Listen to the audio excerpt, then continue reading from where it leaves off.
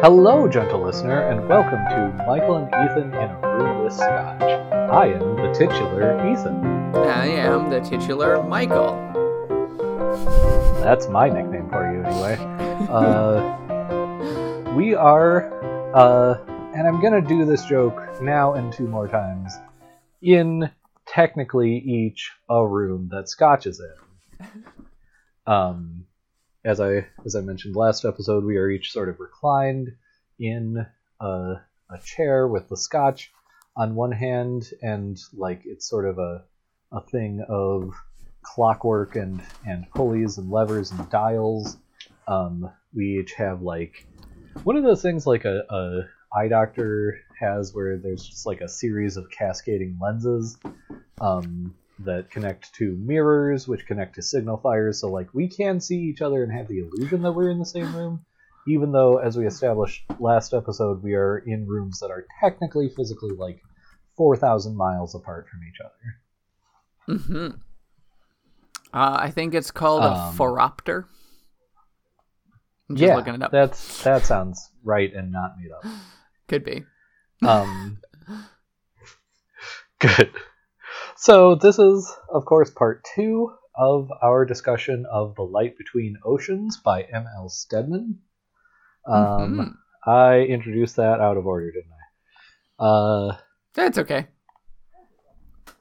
You know, we have rules, but they're more like guidelines. And if you don't get that reference to a movie from 17 years ago, I don't know if you should be listening to this podcast. All right. After that firm stance I took, very firm. Very. I would like to introduce you to our Scotch. Unfortunately, because of everything, we were not able to coordinate Scotches quite, but we did both get a Highland malt finished in a fortified wine cask, I think. Mm-hmm. Anyway, something very close to that. Michael, what are you drinking? I am drinking the Glenlivet 14 years of age single malt Scotch whiskey. And it is... What was it finished in? I thought you said it was finished in... Finished in cognac casks.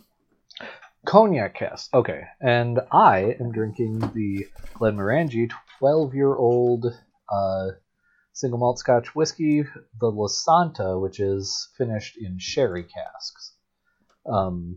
So we both have, Scotches finished in casks, dedicated originally to a red grape drink, which makes it sound way more child-friendly than it is. And yeah, so, we did our best. Stop looking at us like that. On that very defensive note, I would like to ask my dear wife, Karen, to please enter the room and read the rules. And I failed to note this last time, but she is going to read the rules exactly the same as she always does, because she's very much a creature of habit, and even though she reads the rules live each time, she can't read them not the way we threw her off so bad by adding those 2 rules at the beginning of this season. We can't do more to her after that. It just wouldn't be right. It would be anyway, cruel. Karen, hi. Yes. Hi, Karen, please read the rules. Rule 1. Once the Scotch is poured and the glasses clink, the Scotch must not be mentioned at any time. If anyone mentions it, they lose. Rule 2. No one's mother should be mentioned in any pejorative sense or any other sense not directly indicated by the text of the book being discussed.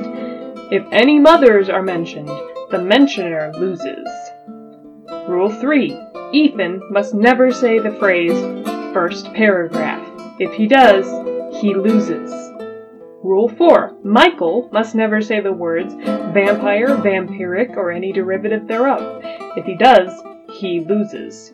Rule 5. If anyone has to use the bathroom during an episode, he or she loses. However, this should not stop anyone from doing so, because this podcast is anti-UTI. Rule number 6.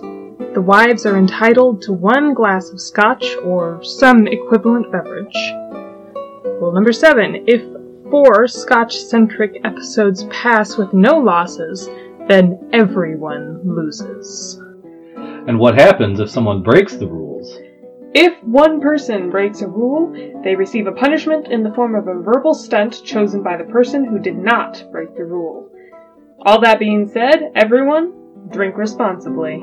Yeah, Ethan. Yeah, Michael. Gentle listener. Thank you, Karen. Have you poured the scotch yet, Michael? Allow me to. I shall.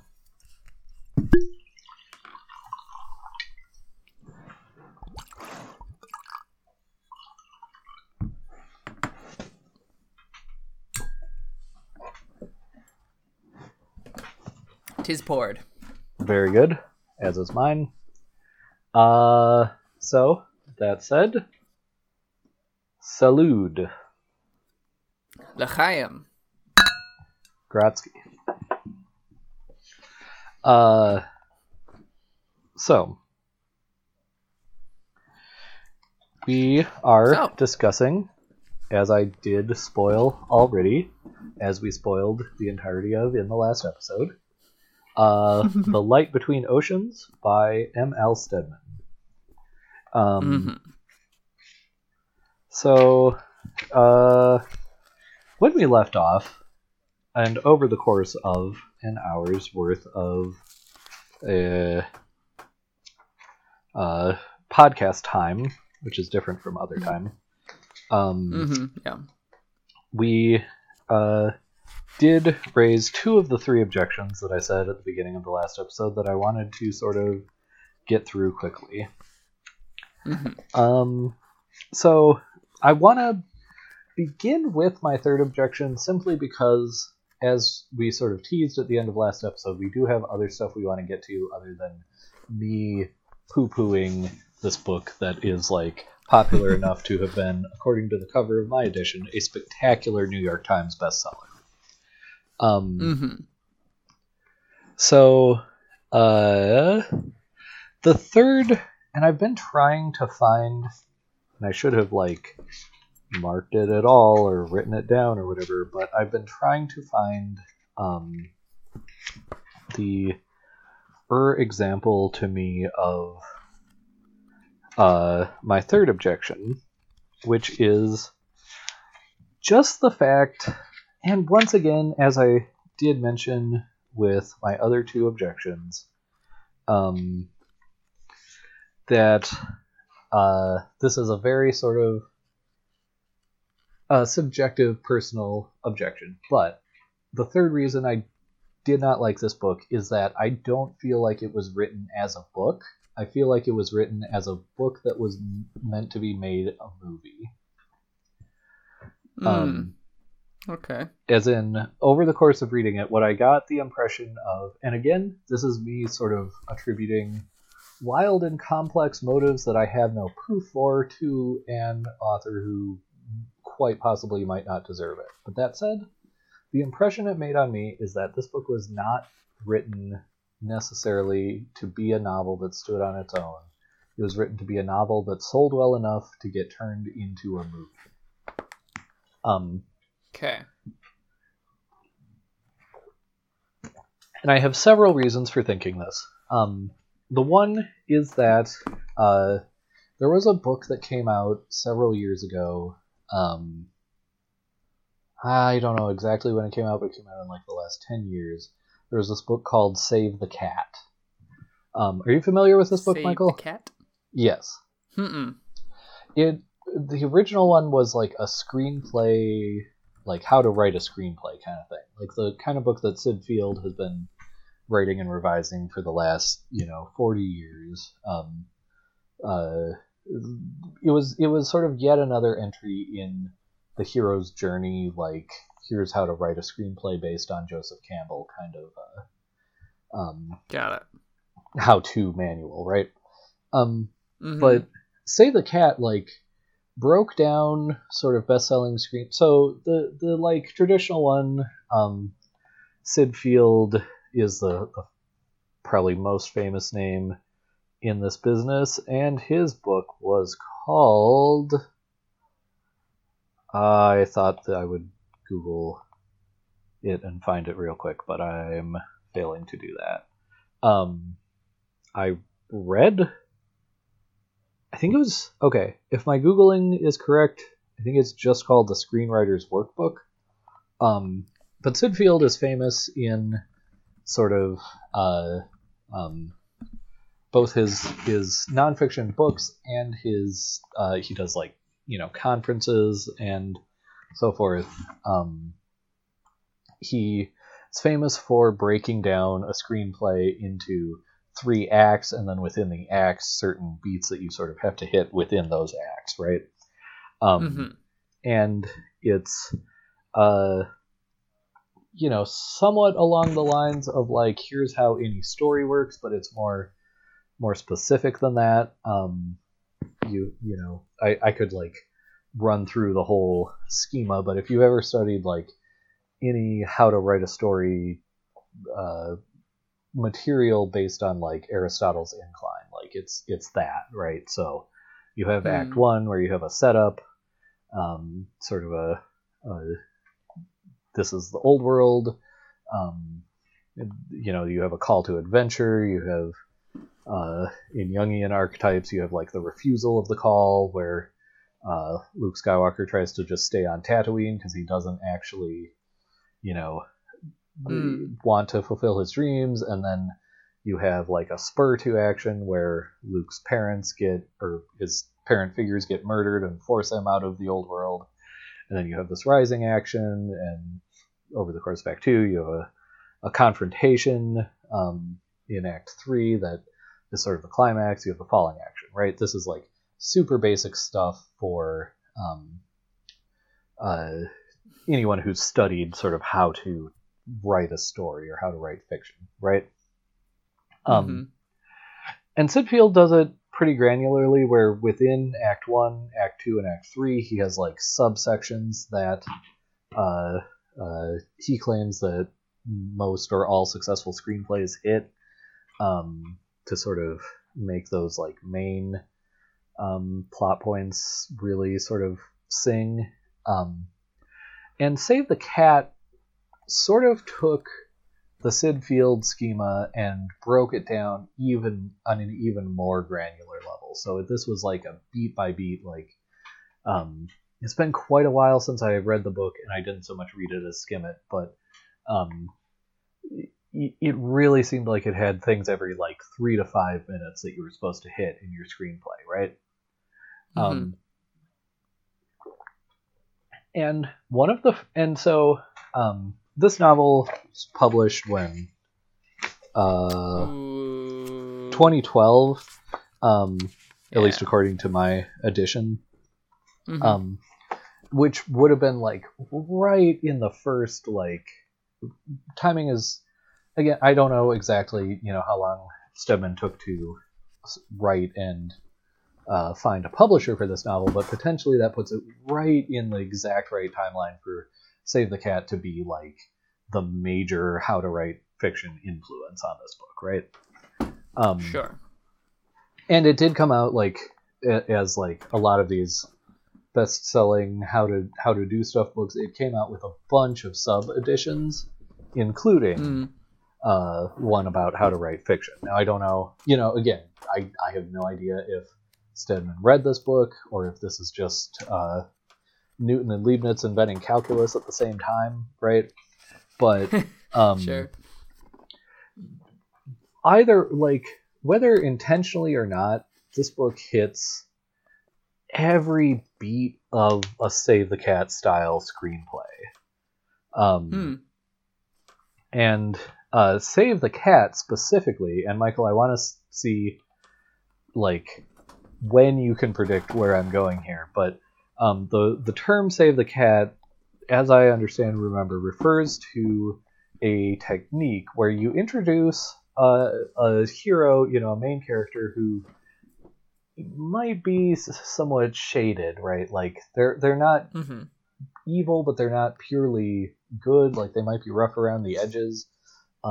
Sure. The idea that that's like the most appealing type of character to the largest swath of audience. So in order to like garner the audience's sympathy immediately, you create a situation as early in Act 1 as possible where this character does something valiant or good or sympathetic. Such as save the cat or the woman on the boat. Yes, such as see a scene of what we would now call sexual harassment, what at the time might have just been dismissed by, some people like Tom as boys being boys or not that big a deal or whatever. And Tom makes the choice to intervene in this difficult, potentially difficult, awkward, dangerous situation and, yes, save the cat. So as soon as, that scene happened, that was what I felt like was my tip-off, and I did start just watching for other beats from Sid Field or from Save the Cat, and I fully admit it's been, since I sort of had my heavy, read books on how to write screenplays years, it's been 5 or 6 years. But as best I could recall, this book fits a schema of the plot, the plots of the biggest blockbuster screenplays that have come out, especially in the last 10 years. But if you analyze those plots, they're just addendums to plots that have been happening for at least since Star Wars, since George Lucas took the Hero of a Thousand Faces and turned it into a screenplay. Right. And so that's one clue that I had. The other clue actually lies sort of in the prose itself. Okay. So there was a scene, and I don't know if it's the one that I've found here, but I think it might be. There was a scene that particularly struck me as cinematic, and in my edition, which I think is the same as your edition, Michael, it's the paperback one that's taller than your standard paperback. This is page 260, which is chapter 25 begins halfway down a page, and this is the very next page. And this is when Tom and Isabel are giving up Lucy to her actual biological mother, right?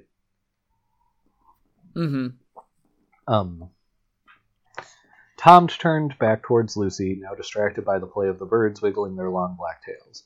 He was about to reach out a hand to her, but imagined her anguish. Best if he slipped away.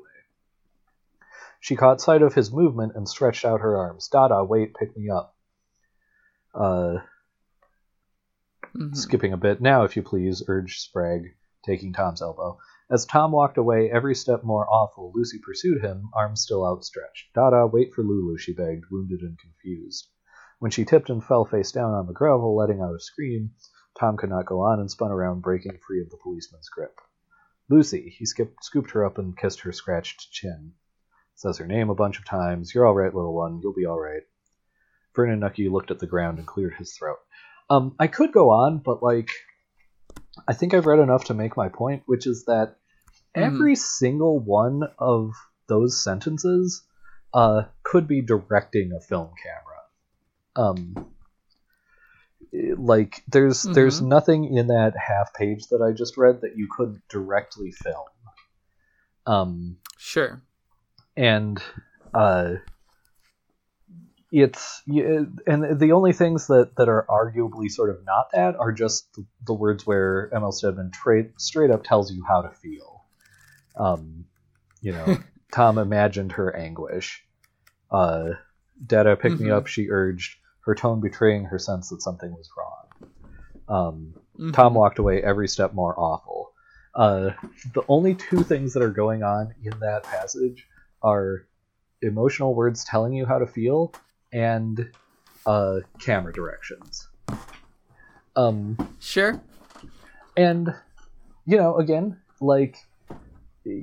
it's no crime to write a book that you hope gets made into a movie. That has been done at least since movies prove to be, lucrative, especially since they prove to be sometimes more lucrative than books. but again, like, it goes in with sort of the emotional manipulation and the like scenario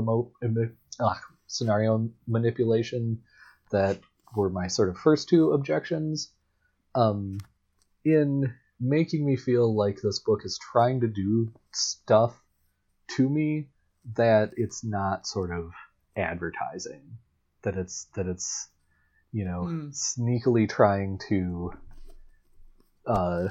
tell me A, how to feel, B, sort of just roil up my emotions with no sort of resolution, and C, that it's trying to sell me on a movie that, if I'm reading this book when it first comes out, hasn't been made yet. Sure. So, that, and I'd love to hear your feedback on that, or indeed anything else, but that is like my sort of second condemnatory, or my third rather condemnatory take on this book, and that is all the mud that I have to sort of hurl at this book. Sure. Excuse me. Yeah, I see what you mean there, and I think I definitely noticed some of that as well, that a lot of this could be simply written into a screenplay as directions, and I, like you said, I don't think that's a crime. In fact, the positive that I'll say on that is, I think, for a popular novel, a lot of people are going to want to be able to see it as a movie, and that's more or less what it's accomplishing here. So that's the question is that being what do I want to say? Nope, the word's gone. Is that being like hypocritical or something like that? Not hypocritical. Condescending. Oh, sure. Okay. And I don't think it necessarily is. Some of the situations where in some of those other sentences where it's telling you how to feel, more or less. Right. I have a stronger objection to that than to the more cinematic descriptions. And I admit I sort of confusingly combined two, I guess, different objections or two different criticisms. Okay. Because the sort of emotion where it's telling you how to feel, that's very much a craft thing. That's like within the realm of a novel that plenty of novelists do, but I hold is bad. Yeah. Then the like cinematic sort of depictions of things, that could be more attributed to style. Maybe M.L. Stedman just has a cinematic style. Although it is maybe a little more condemning that you notice the structure of Save the Cat sort of superimposed on it. But that itself, I think, doesn't necessarily totally outright remove the book's standing, I think. Right. And, to be fair, like, there's a lot of overlap between screenplay structures and especially commercial fiction structures. Yes. To the point that what my limited experience taking graduate level fiction classes, like, we were told as homework, or not homework, but like further reading kind of advice, to read Sid Field or to read some very successful like how to write screenplay guides as supplement to writing fiction. So there is inherently sort of a lot of overlap there. Right. The difference being that watching a movie is going to take a lot less time than reading a book. Right. And I don't know. I think you wind up with something a little bit different in a novel, even just based on its length, than a movie. Right. And that's something I brought up last episode, isn't it? Right. Like, yeah. The idea that maybe I mind less some of the things that go on in different genres in a movie or in a play because it takes less of my time. Mm-hmm. Yeah. Yeah. I don't know. That's... Yeah. I guess, like, to sort of be clear, I guess, the direction of my objection and my sort of personal tastes comes from a passage in the novel Immortality by Milan Kundera, who's most famous for writing The Unbearable Lightness of Being, which itself got turned into a movie that, as I understand, Kundera despised. Oh, sure. And Kundera's next book after Unbearable Lightness, I believe, was Immortality, that I believe came out after the movie. I could have any of that wrong, and I refuse to do research, so don't quote me. But he has a passage in Immortality where basically he holds that for a novel to be anything, for a novel to be meaningful in a world where movies exist and sort of suck up so much of the oxygen, it must do inherently what a movie cannot. Sort of the, and I'm paraphrasing here, I'm definitely not quoting, but the corollary being that if you're going to do something in a novel that a movie can do, you might as well write a movie. Sure. And this is, a very demanding thing, and in some senses a very sort of narrow-minded thing that I do tend to demand of the novels that I like, and especially of the ones that I love, is that they do something that a movie cannot do. And this sort of has to do with sort of the time requirements, right? Because if a movie, if a novel's going to just do something a movie can do, a movie's going to do it a lot more efficiently, and I have to spend a lot less time both consuming and thinking about it. Sure. So I guess I tend to feel like if I'm going to get something out of a book that I could have just gotten out of a movie, I'm mad at the book for wasting my time. Yeah, I get you. Yeah, I follow. I understand what you mean, and I think I disagree with the conclusion that this novel winds up being a waste of time because the movie can accomplish the same thing. I'm not necessarily totally sure why, but I definitely feel... Yeah. I'm not necessarily saying that the whole novel is a waste of time because of that. At least in this specific case, where I do feel like there are things in the novel that go beyond sort of that objection, because the novelist is quite a smart and skillful person. Or skillful author. Right. Right, and I think some of what comes out in the novel that... Go ahead. I was just going to say, to the extent that large passages in this novel could have been just film scenes, I resent what I consider the waste of my time. Yeah, okay, I follow. Which may just be me sort of anatomizing the exact thing you said you disagree with, rather than mitigating it, but here we are. That's okay. That's all right. No, that's right. Well, I think some of what the novel accomplishes that like the movie didn't or couldn't, right, are textual things.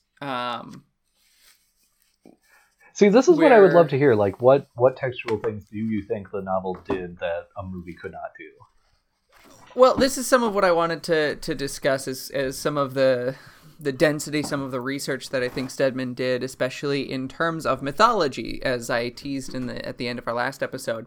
Yes. I think I misheard you and said a different word at the end of the last episode, but... Oh, did you? Yeah. I mean, that one's been sent out on the podcast tapes now, so there's no changing it, but go on. No, it's impossible. Anyway. All right, so the setting for the novel is Australia, but specifically where Tom and Isabel wind up. What's that place called?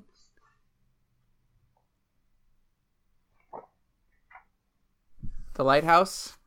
Where the lighthouse is? Where's that? What's that called? I missed it, partly because you cut out for a second, but you're back now. Oh, okay. Janus Janus Rock. Oh my gosh, why didn't I... I'm honestly shocked we haven't gotten here sooner to Janus Rock. Well, this I think is, like, she buries the lead a little bit by just naming it Janus Rock because it's central to the entire book. Yes, and it is, and I think I did note this at some point, though I obviously lost track of it.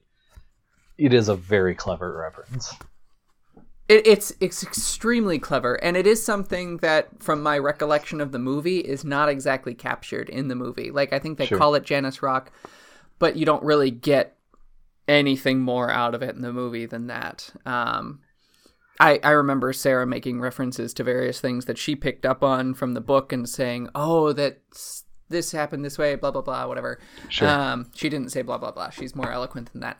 But noticing things about the Janus connection that doesn't come through in the movie and having to explain some of that to me when we watch the movie. But maybe you were about to do this anyway, but do you want to explain the Janus connection to any of our gentle listeners who have not gotten there?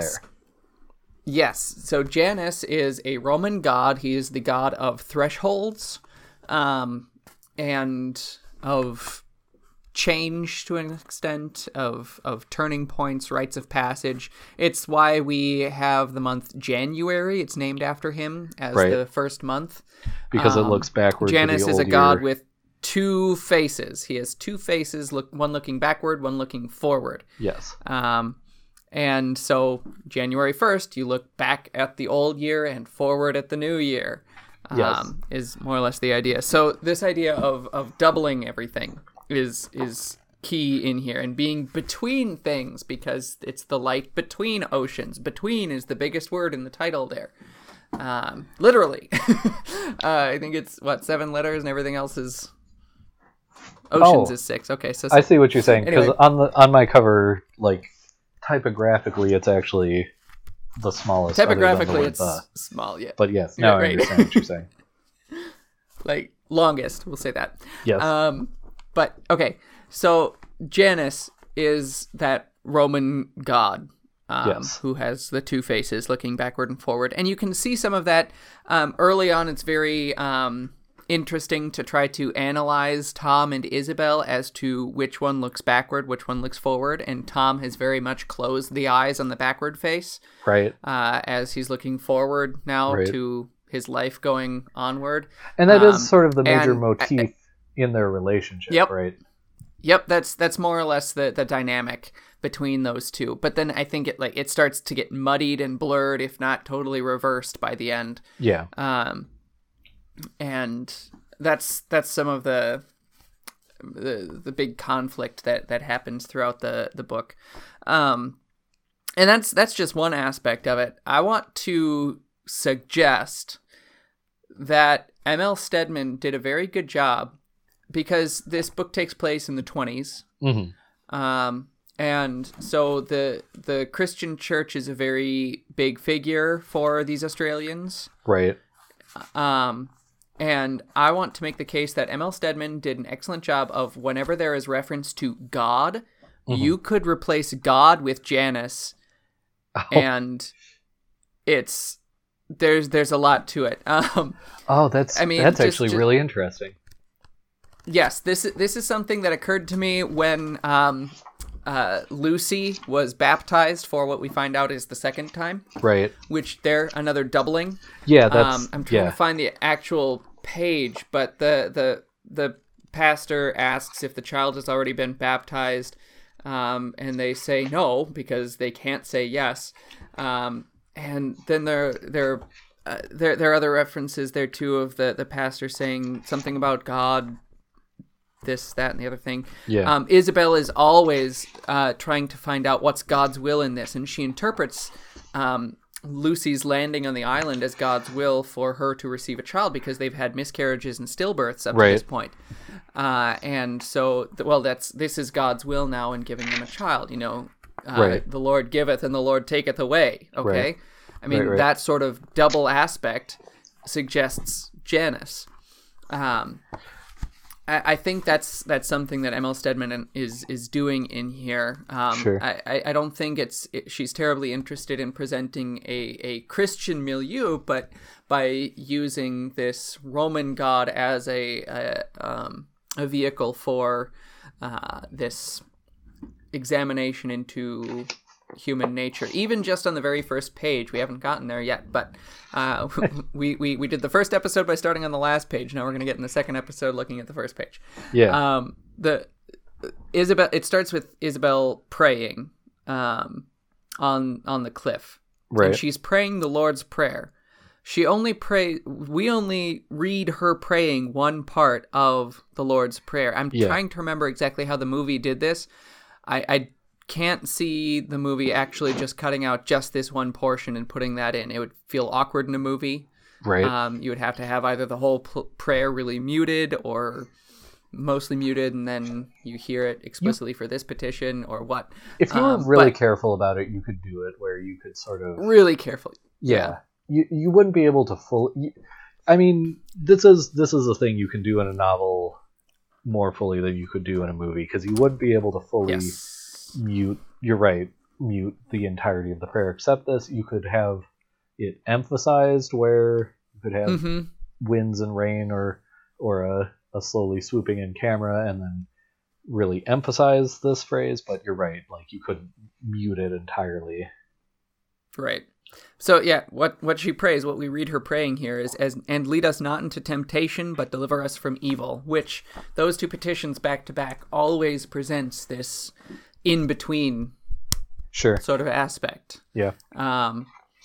And that, so lead us not into temptation, that's the one path. Deliver us from evil, that's the other path. There are those two. And so when Lucy, the day of the miracle, as it's described here, winds up on the island, that's this nexus point. Right. And the whole book, like I said, is this dense, self-contained thing right in that point, really, of being in between all of this. Sure. And when Isabel is trying to figure out what to do about this, she interprets it one way. Tom kind of is interpreting it a different way, but has to go along with Isabel on this. Right. So that's that theme that's emphasized there, and brought out by just the name of Janus. And there's one other character who has a Roman name as well. What's Septimus? Septimus is Hannah's father. Yes. Which is a very Roman way of naming. Is he even the seventh son? Do we even get his backstory? I don't think we get enough of it to know that. I can't remember. I might be mixing with something else, but yeah, Septimus means seventh, right? As though he's the seventh son here. But so, and like, of course, that idea of the Roman naming is on Stedman's mind. Naming his yeah. So the Roman naming is on Stedman's mind. Is all I wanted to pretty much say about that bit. Not to put my foot in the door of the house that is named with Michael. But 7 is the biblical number of judgment, yes? Yeah. No, you're putting your foot in a door that I was already opening. So, well, at least I didn't get my toe stubbed. No, I maybe hit you in the nose a little bit with it. What else is new? But yes. Yeah, so it's the name of judgment and completion and the Sabbath, rest, conclusion, coming through all of there. So and Septimus is kind of a key player in that conclusion. Yeah, absolutely. Also, I want to talk about that's more or less where I want to stop talking about Septimus and talk about some of the other key characters.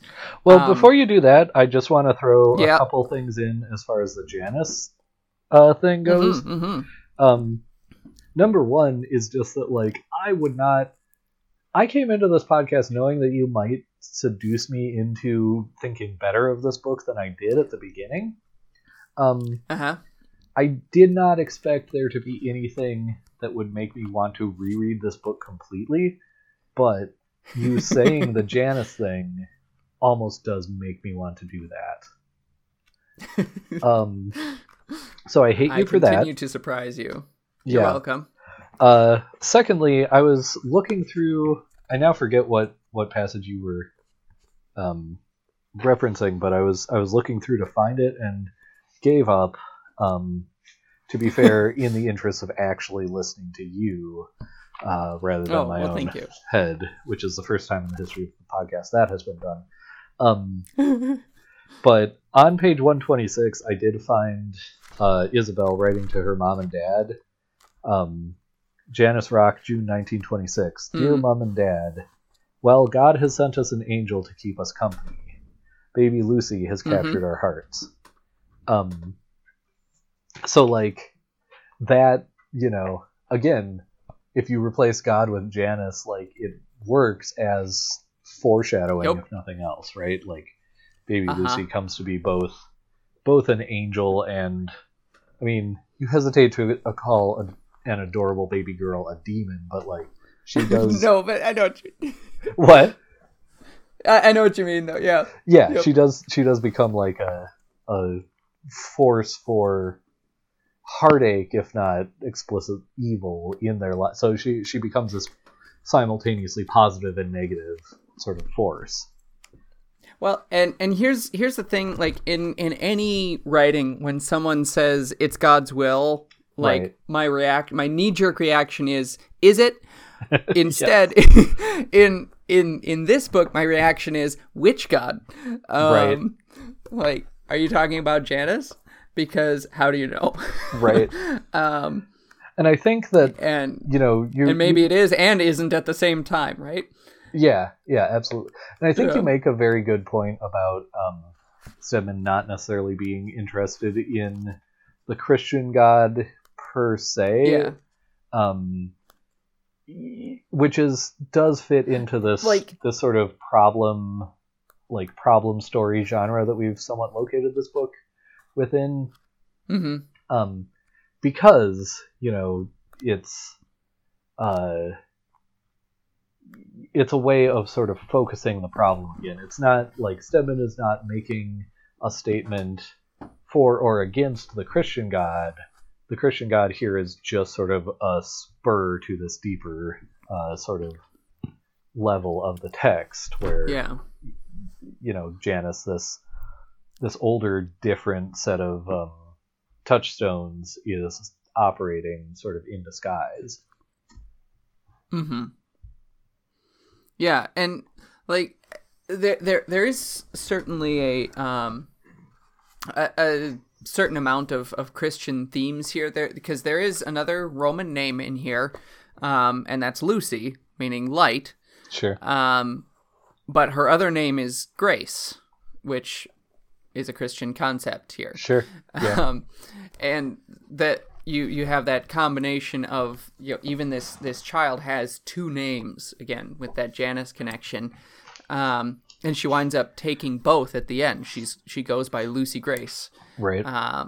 In the rest of her life, and so that idea of light and grace, and the point I think that's coming through, as far as there is a point at that, is that Lucy and Grace are not mutually exclusive.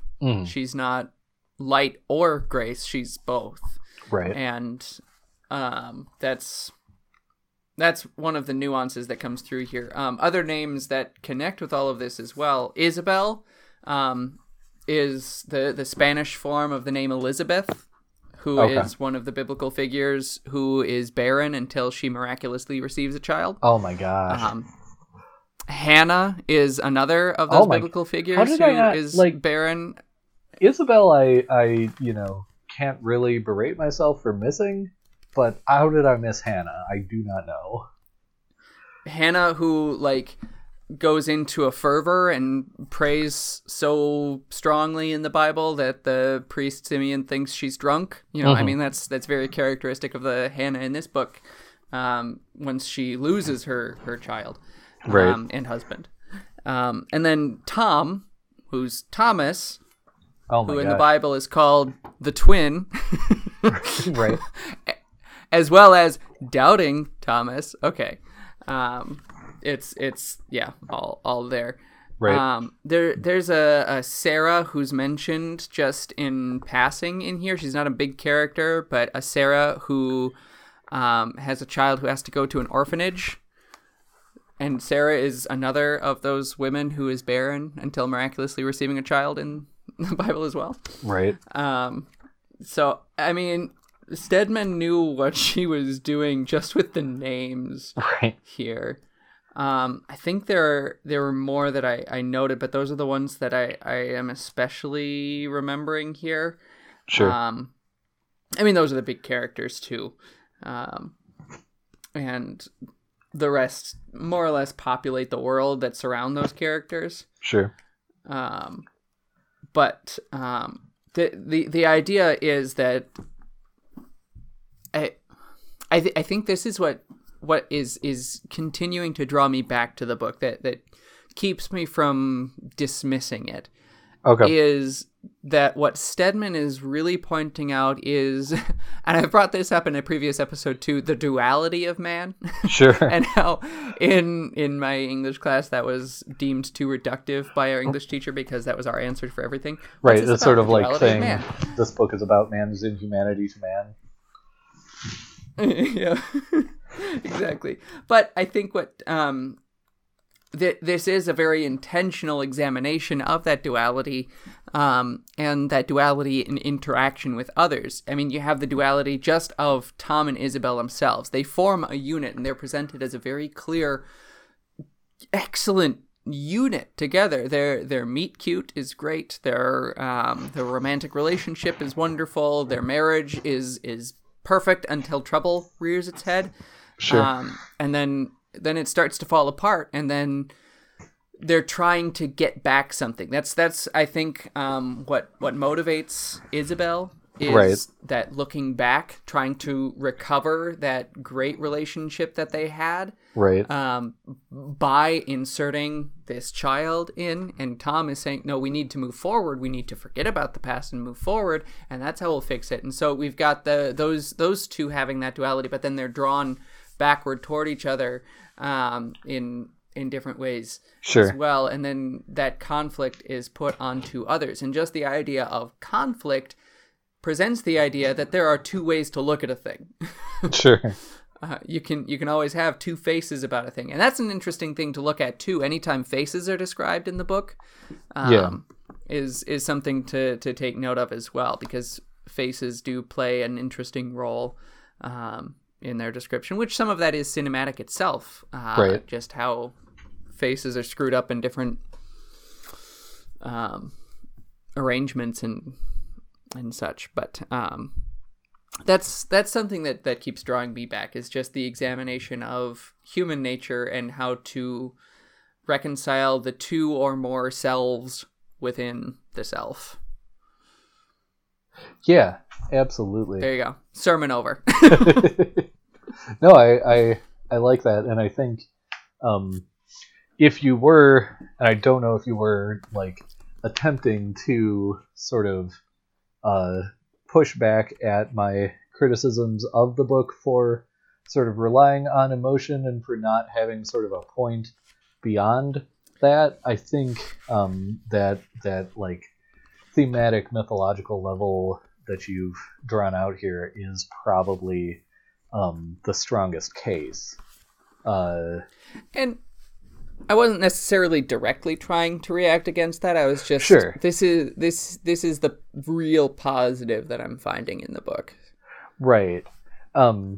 Yeah, and I think, I had a sense that both a sense, and I could probably back it up sort of academically, if I chose to or needed to, but there was definitely a sense that, like, my criticisms, well, I think that they're present and relevant,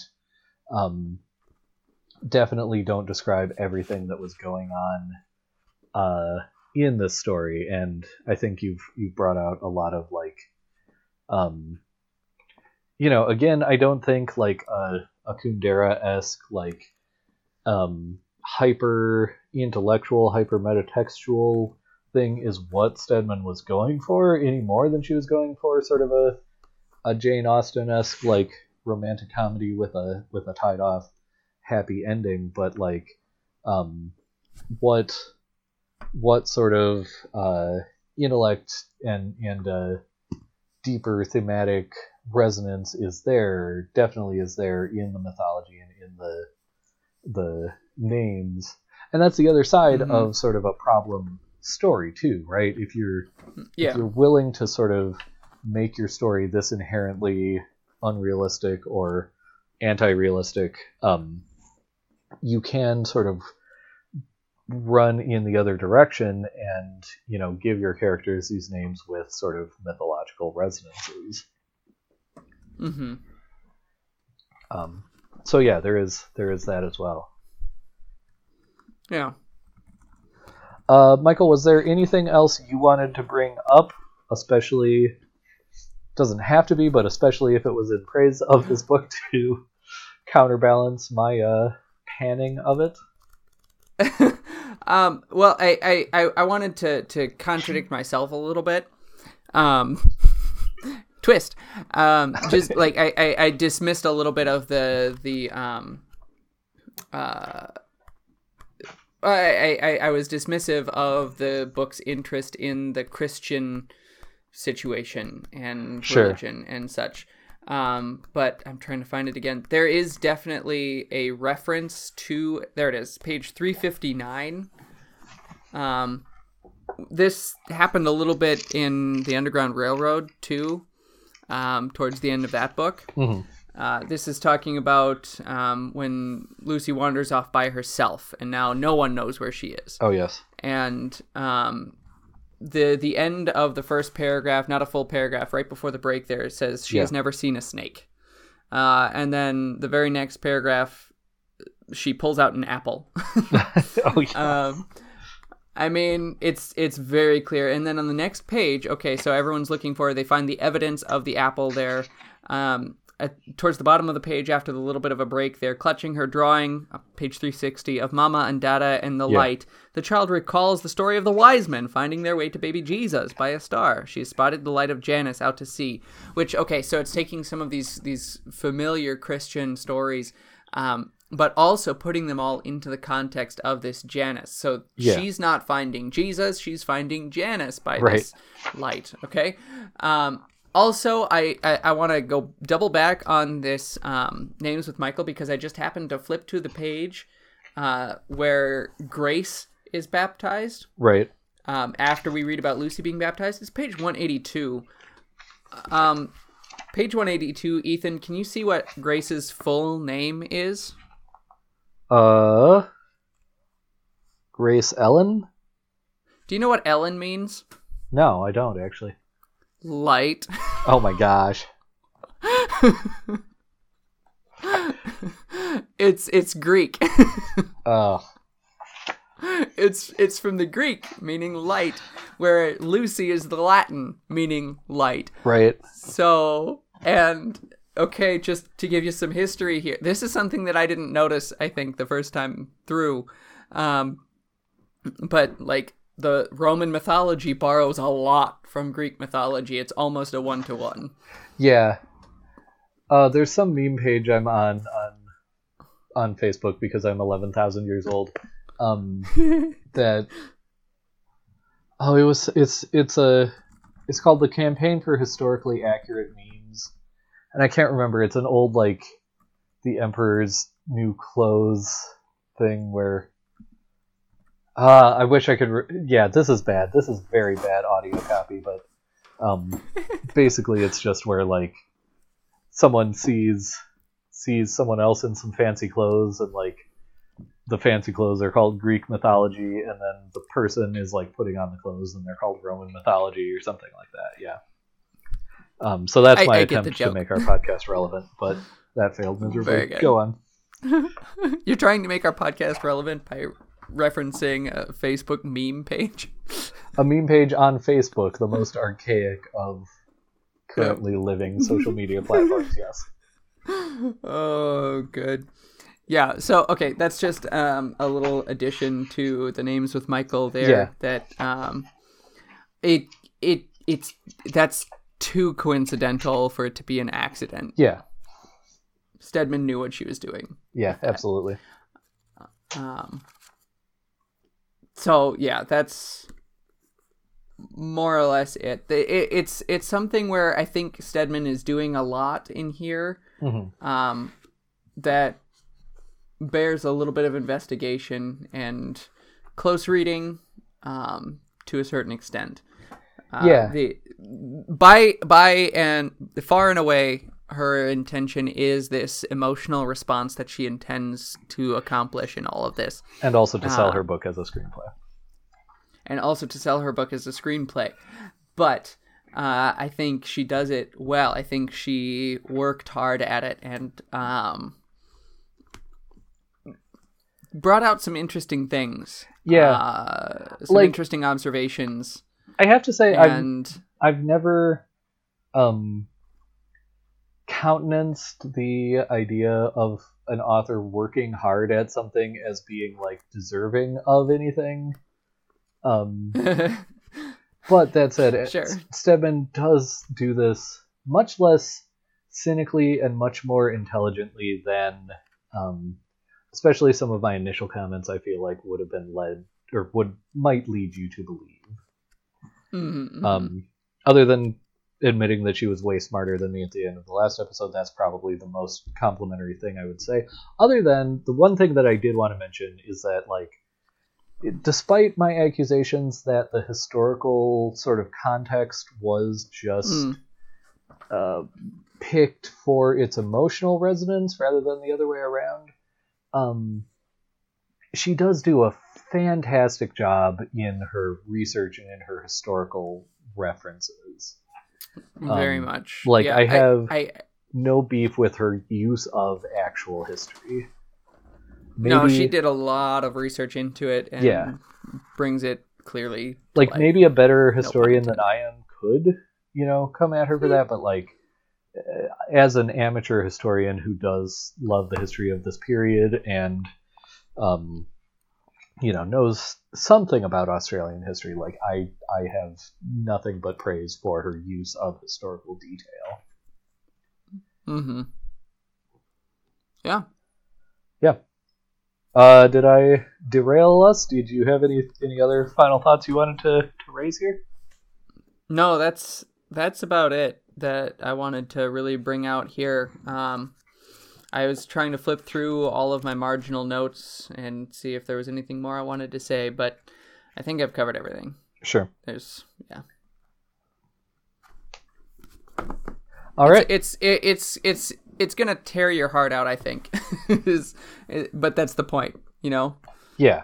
That's just the summary of it. Is it's intending to tear your heart out. Yeah, and again, if and this is maybe cheaply precursing our ratings here, but if that is enough for you, if a book that just does that for you, if that makes you want to read something, this is probably a book for you. If you need your heart being torn out to be in the service of something larger, I would say, like me, this is probably not going to be a book that you ultimately really like. Save some of that for the ratings. I did tell myself to, and then I didn't. All right. Anything else you'd like to say before we wrap up, Michael? No. Aha, you've fallen into my trap. We are now going to wrap you up because I said wrap up, Michael. Oh. Very convincing. All right. Are we supposed to rate the book now? Yeah. We rate the book now and the pairing now, and then... Right. Yeah. Okay. So, Michael, how would you rate this book on a 3-point scale of buy, borrow, or forget about it? I am going to rate this book Borrow. Okay. I do not think it necessarily measures up to any sort of great standard of literature. I think it is worth a read, very much worth a read, especially considering some of those mythological references and even just some of the history too. It would be interesting to trace some of that and see what else was going on in the world in 1926. Sure. Which I didn't do. Like, that'd be an interesting side-by-side comparison. Just look at the years and see what's going on here. Sure. And the dates itself. Just look at, what storms were rising in the sea by Australia and all. Oh, sure. I did Anyway, look up Janus Rock, and it is a real place. Roughly where Janus Rock is a real place. Yeah, roughly where Stedman locates it. That's fantastic. I did not do that much research. If this were a good podcast, I would have. Well, I mean, this was me Googling it on my phone while you talked about something else, so. Oh, okay, all right. Well, that's awesome, just the fact that it exists. Yeah. And, I mean, that itself, I think, raises it in my appraisal. Sure. That she didn't invent this. Right. It would be easy to invent a place that fits your idea, but to find a place and right, and you can have a whole chicken or egg discussion about like whether the idea or the discovery of the place came first. Yep. Yeah, exactly. But I mean, either way, it is. I will say super neat that it does exist. Yeah, exactly. So I am going to say borrow it. Do read it. I would recommend the movie too. I hesitate to say either or versus both.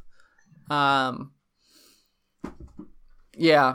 I mean, watch it, read it, both. Do what feels right to you. If, like Ethan, you read the book and it seems purely emotionally manipulative, I'm not trying to just reduce your opinion of it, Ethan, then, you don't need to worry about it anymore if you've borrowed it. That's fine.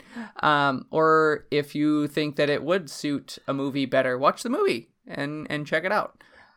It is one of those where I think the movie is very close to the book. Sure. And in a lot of ways, roughly equivalent. However, some of the things we pointed out do require you to read the book. So, borrow it. That's what I say. All right. In spite of what provisional praise I've given and somewhat agreements with Michael I've given, I am going to just say forget about it. I just don't feel like the investment of time and effort is ultimately worth it. I guess my one proviso to that, and I have, as I think I mentioned, I have not watched this movie. I would almost say watch the movie because if it's, assuming it's as close as Michael said it was and so forth, like, I would almost say, like, watch the movie. It will waste less of your time if you hate it, and if you like the movie, probably check out the book for sort of the expanded version. Again, this is a very provisional recommendation based on the fact that I have not seen the movie. But as someone who has seen the movie, I can see the value in that. I would just say that if I had not read this book, what I would want someone to tell me is watch the movie first.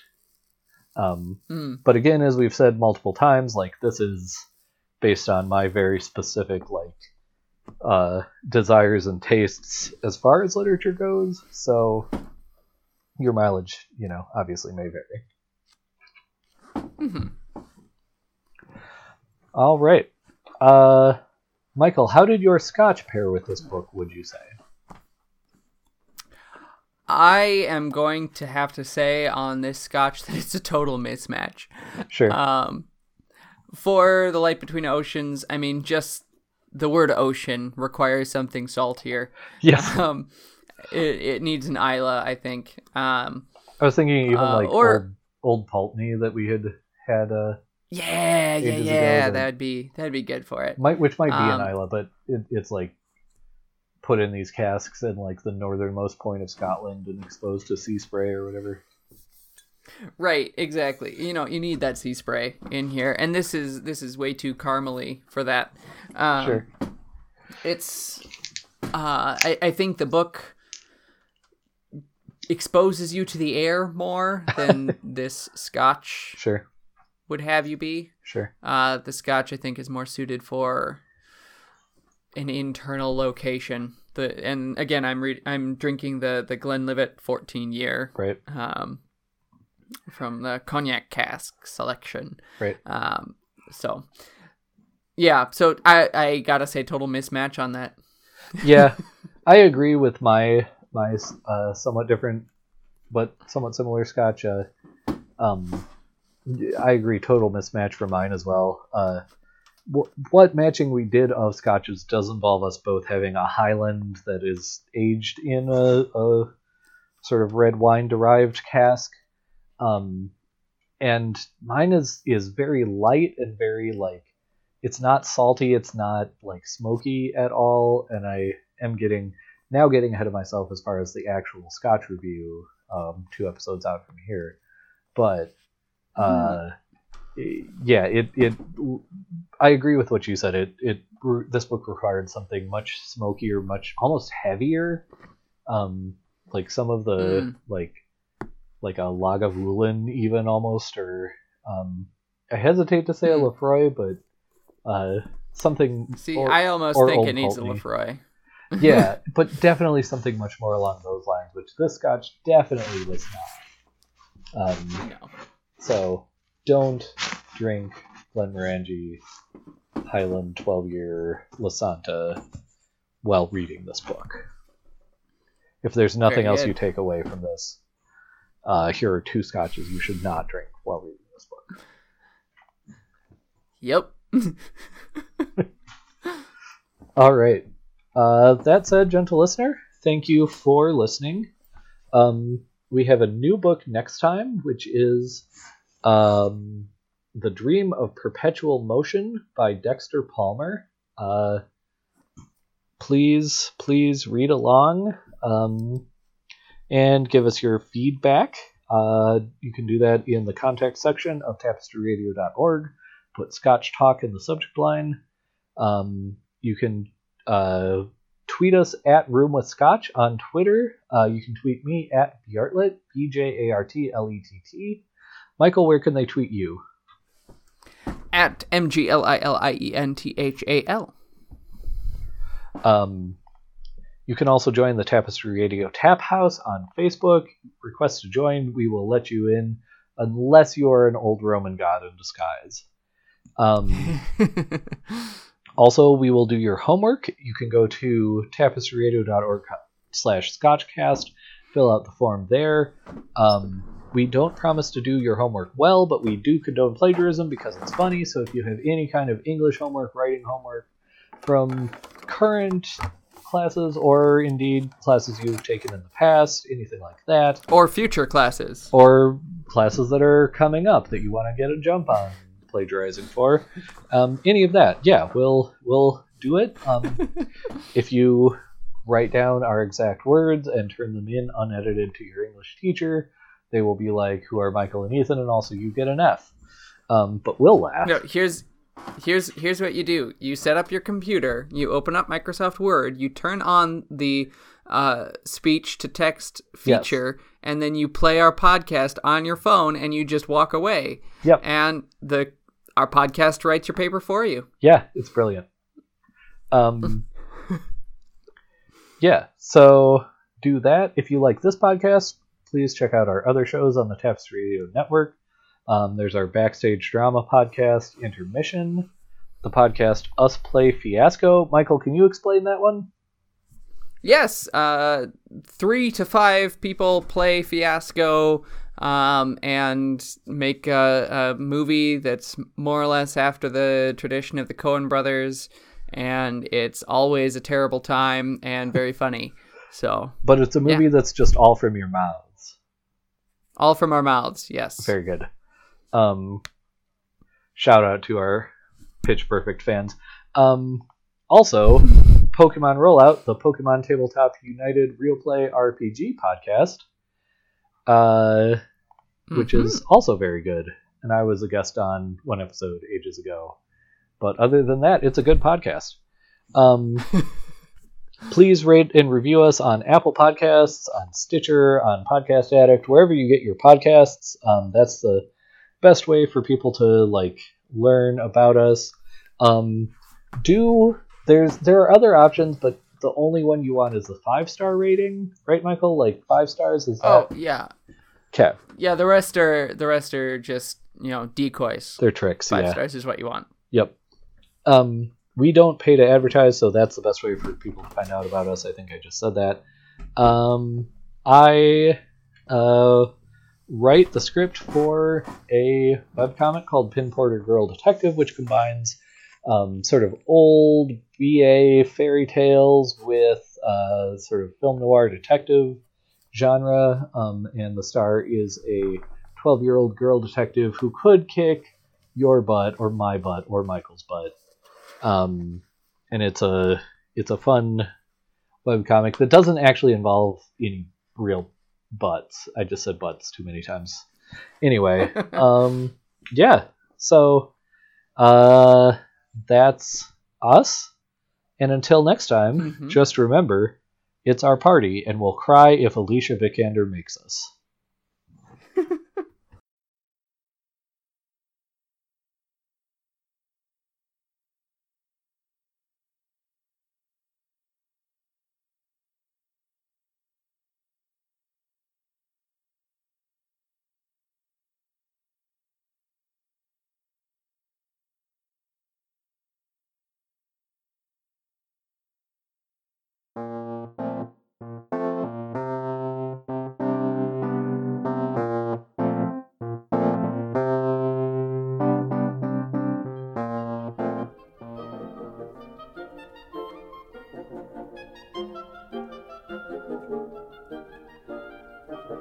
Obscurantism and obfuscation. Orally observed, gentle listener. Gentle listener. Gentle listener. Gentle listener. Obviated objects of oblivion. Obambulating about. Offered unto you. Offered unto you. Offered unto you. In the Tapestry Radio Network. TapestryRadio.org. From our fancy to yours.